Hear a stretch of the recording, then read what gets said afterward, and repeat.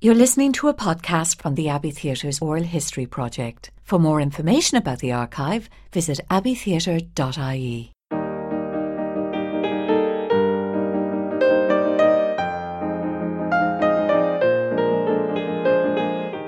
From the founding of the Abbey Theatre in 1904, and indeed earlier through the work of the Fay brothers, W.B. Yeats and Lady Gregory held an ambition to create a full-time acting company.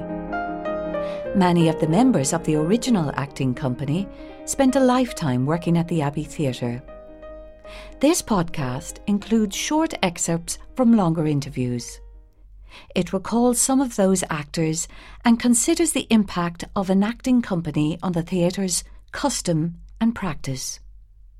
We hear first from actors Pat Laffan, Stephen Ray, Niall Buggy and Kathleen Barrington, who belong to a generation of actors who performed at the Abbey Theatre in the 1960s.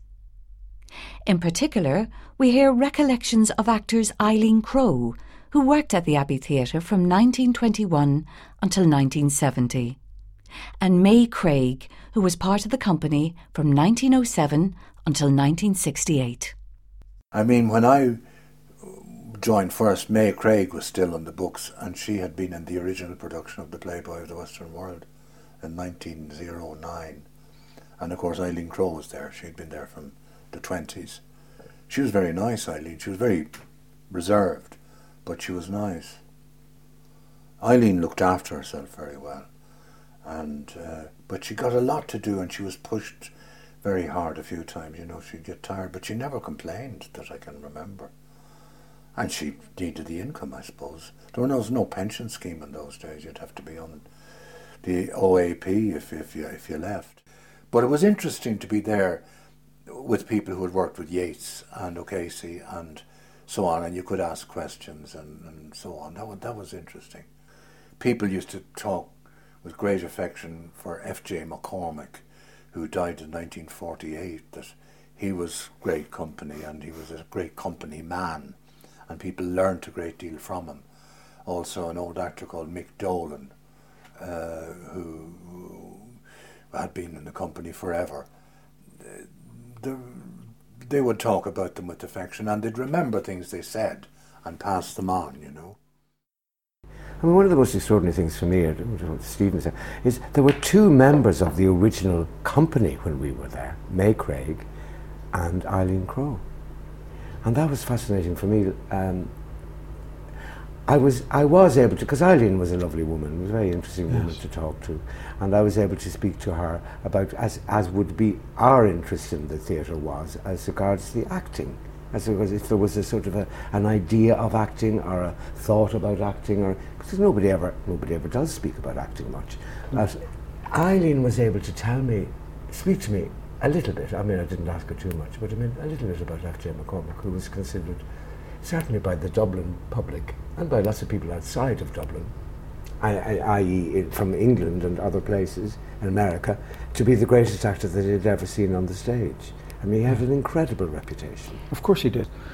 But what you're saying about the two, May and Eileen, was my little pretentious thing is, you know, Olivier could trace his line back to Burbage, who was Shakespeare's actor. Yes, indeed. So we can trace our line back to the Fays. Indeed. Because we've been on stage with May and Eileen. Absolutely. So it's a shorter tradition, but it nonetheless is a tradition. And a singularly important one, you know. Absolutely, and also these were people who had worked with Yeats and who had, you know. Well, this is what Ronnie Masterson told me, that with Rhea Mooney, you know Rhea Mooney? Yeah. She was taught verse speaking by W.B. Yeats. Oh my God. And when Ronnie was in the school, Rhea Mooney was teaching them verse speaking, you know. Well, all of this had died completely by the time we were. Nobody was thinking of doing a verse play. Do you know what I mean? No, exactly. And so, can you imagine learning verse from somebody who'd learned at the knee of W.B. Yeats? I know, amazing. Amazing. Yeah. I mean, they were an extraordinary company of actors. Well, I suppose, leading, you'd say, Eileen Crowe. I remember maybe I should say that if you weren't in a play, you had to, all the junior members came and watched rehearsals. And rehearsals were always on stage. There was no rehearsal room. So you sat in the stalls watching the rehearsal. And I remember Eileen coming into rehearsal. And she had her hat on. And she looked as if she was just going to take tea. But literally anything further from the truth. She was a meticulous actor. She prepared everything totally. Her comedy timing was absolutely exquisite. She said, I asked her one time, she was doing this, and she always managed to pour the cup of tea on this particular line. I said, Eileen, how do you do it? There wasn't time in rehearsal, literally, to do it. You found your spot, you knew your lines, and you answered your cues quickly. She said she used to rehearse at home to get it absolutely, precisely correct. So she was a wonderful actor. A marvellous comedy timing, just wonderful. I mean, people think of her always as the tragic Juno, but her amazing Madigan was dancing and delightful, lovely. Playwright Bernard Farrell also remembers Eileen Crowe and her husband F.J. McCormack. Eileen Crowe, I do remember very well.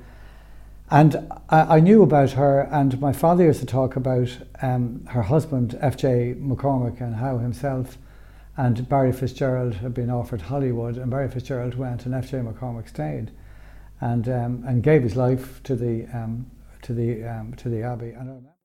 Derry Power joined the Abbey Theatre in 1955 and recalls when Hollywood came to the Abbey Theatre. An interesting story I'll tell you. We did a play, As Gaeilge, in which Doreen Madden played the lead in it.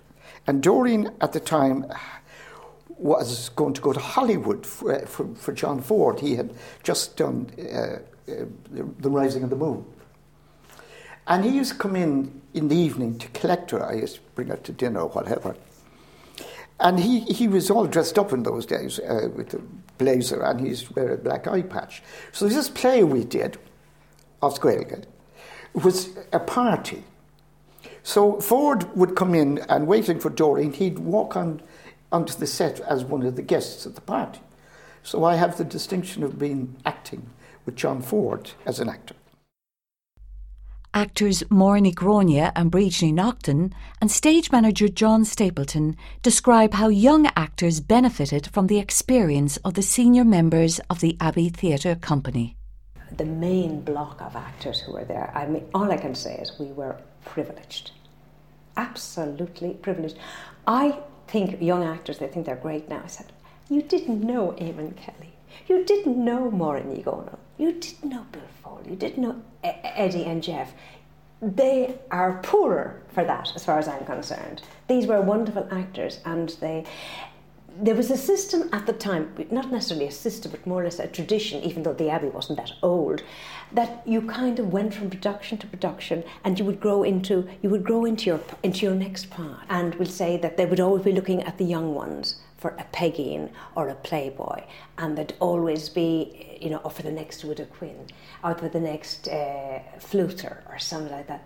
That was the idea behind. And you would always get a little bit of encouragement and a little bit of advice from the older people as well. Now, it wasn't always perfect, anything, but these were the main, and that's how we learned so much, I've often heard actors saying that they got an awful lot of help from the older actors, and giving them tips and and how to make the best of an exit and to get the applause, and timing, of course, is everything. And they would often, and I've seen it myself, older actors taking the younger actors' side and saying, if you held that line just a little bit longer or took that pause, you'd get a better reaction.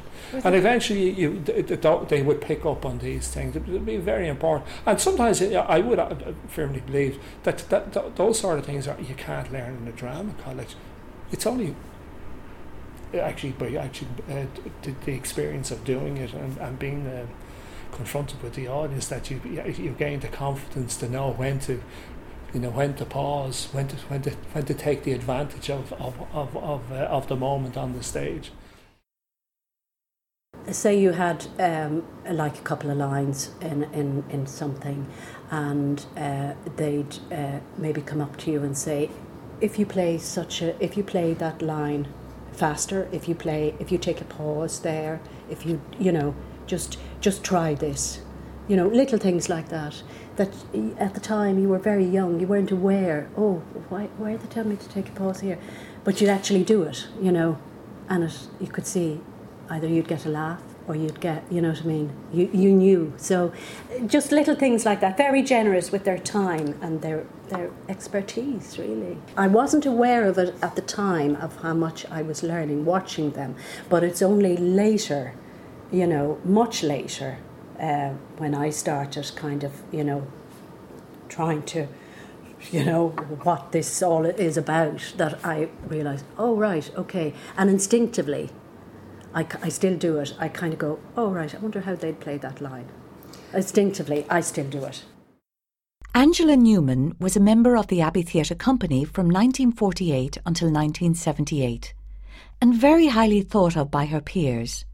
Her husband, Philip O'Flynn, who acted with the Abbey Theatre Company from 1947 to 1986, is also recalled here. So when I joined in the Queen's, my sort of mentor would have been, because of the school of acting that I'd been in previously. Bill Foley was a great friend and mentor. And then through him I met Philip O'Flynn and Angela Newman. And they sort of adopted myself and Donald McCann. We were like, Philip called us Biff and Baff, one side or the other. And we used to go, when they would go on holidays to the west of Ireland, they used to go to Spiddal, and we were given a sort of a subsidy to go and learn Irish every time the Abbey closed for a month in June in those days. And we would go down to, we were supposed to be going to Carraroe, where there was plenty of Irish, but we went to Spiddal because it was in striking distance of Galway, so we could get in out at night. so that sort of. So, but we used to meet Philip and Angela in Spiddal, and they sort of looked after us very well. And because of that, you would be talking theatre and talking parts. And Philip he was doing Fluter and he was doing Seamus Shields at the time. They were his parts, and you just talked to him about them, and I suppose what I'm trying is it rubbed off. The whole theatrical thing rubbed off on you, yeah. Philip was though Philip was only about 8 years older than me, so he was only 28, but he was a kind of father figure to us. He'd been round the block and he knew it all, and he was a great one to give you advice. And indeed, when I played in the Choirfly,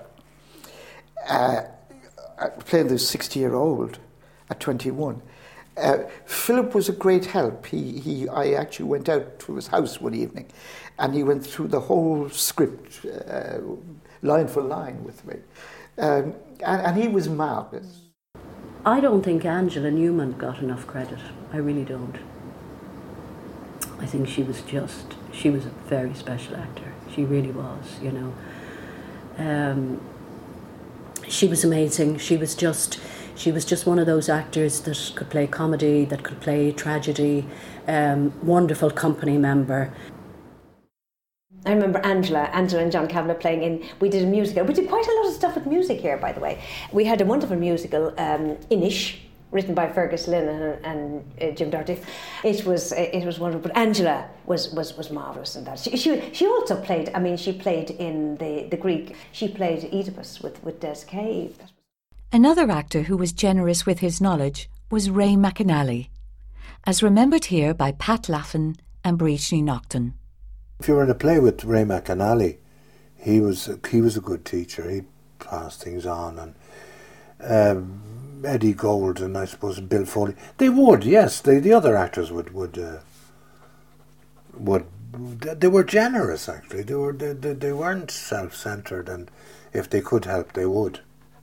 Ray was a perfectionist. Ray would come to rehearsals, everything worked out in his head, which sometimes wouldn't agree with the director. And that's where problems started. Ray would have seen it lit. Ray would have seen it move. You know what I mean? He'd have, that can be a problem. So that's where the difficulty with Ray. But he was fantastic again, and he would give voice lessons and stuff like that. I remember going to Ray, and at 6 o'clock, because 8 o'clock was showtime at the. Cyril Cusack worked at the Abbey Theatre for over 50 years, from 1932 to 1989. Des Cave performed alongside him in The Chocron. Well, that was an amazing production, because I was playing Robert Folliott, the Fenian hero on the run. I just landed back from Australia, and Cyril was playing The Chocron, and he was a good 20 years too old for the part. He wasn't. He was 40, 45 or something. But he's my friend, and I'm 19 or 20 or 21. And I always remember with Cyril, I got him, we were doing marvellous rehearsal and various lovely stuff and things. And the opening night, we were doing a front of cloth, like the old melodrama. The cloth came in and you do the scene in the front of the cloth. And he was going, now he says, you stand up there, Des, and I'll stand down here. I'll stand down here, and we'll play it that way. And on the opening night, as I say, no previews, so on the opening night, he just turned to the audience and delivered all the lines to the audience and left me upstage looking at the back of his head. So I was taught a lesson. Yeah. So somebody said, why didn't you just go downstage of him? I said, well, I didn't know that. I don't know how you do that sort of thing. Oh, that's craft. I said, no, we won't say tricks. We'll say craft. And you just, if you're being upstaged, you just move down. But that's just keeping you on your toes. Niall Buggy also remembers Siobhan McKenna. And her sense of humour. Sorry, I have to speak about her sense of humour, because what I miss most about Siobhan really is her sense of humour, her laughter, the sound of her laughing. And indeed, she was a terrible corpse as she laughed on stage.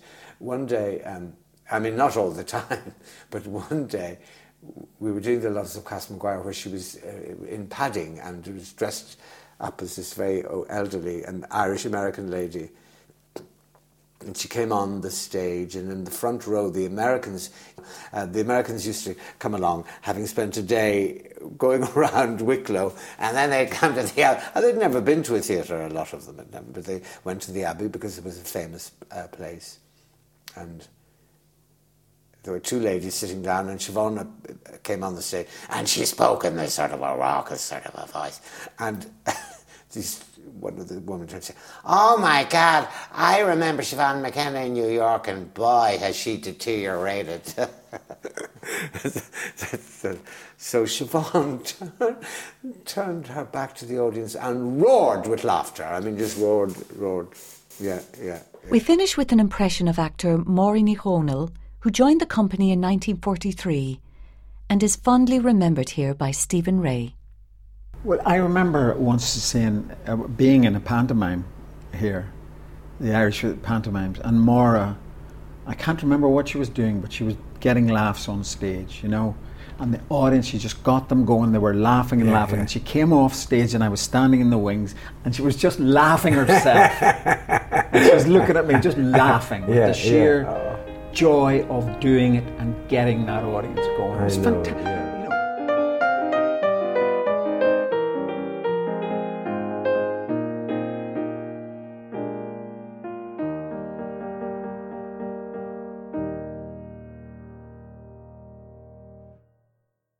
Thank you for listening to this podcast from the Abbey Theatre's Oral History Project. For more information about the archive, visit abbeytheatre.ie.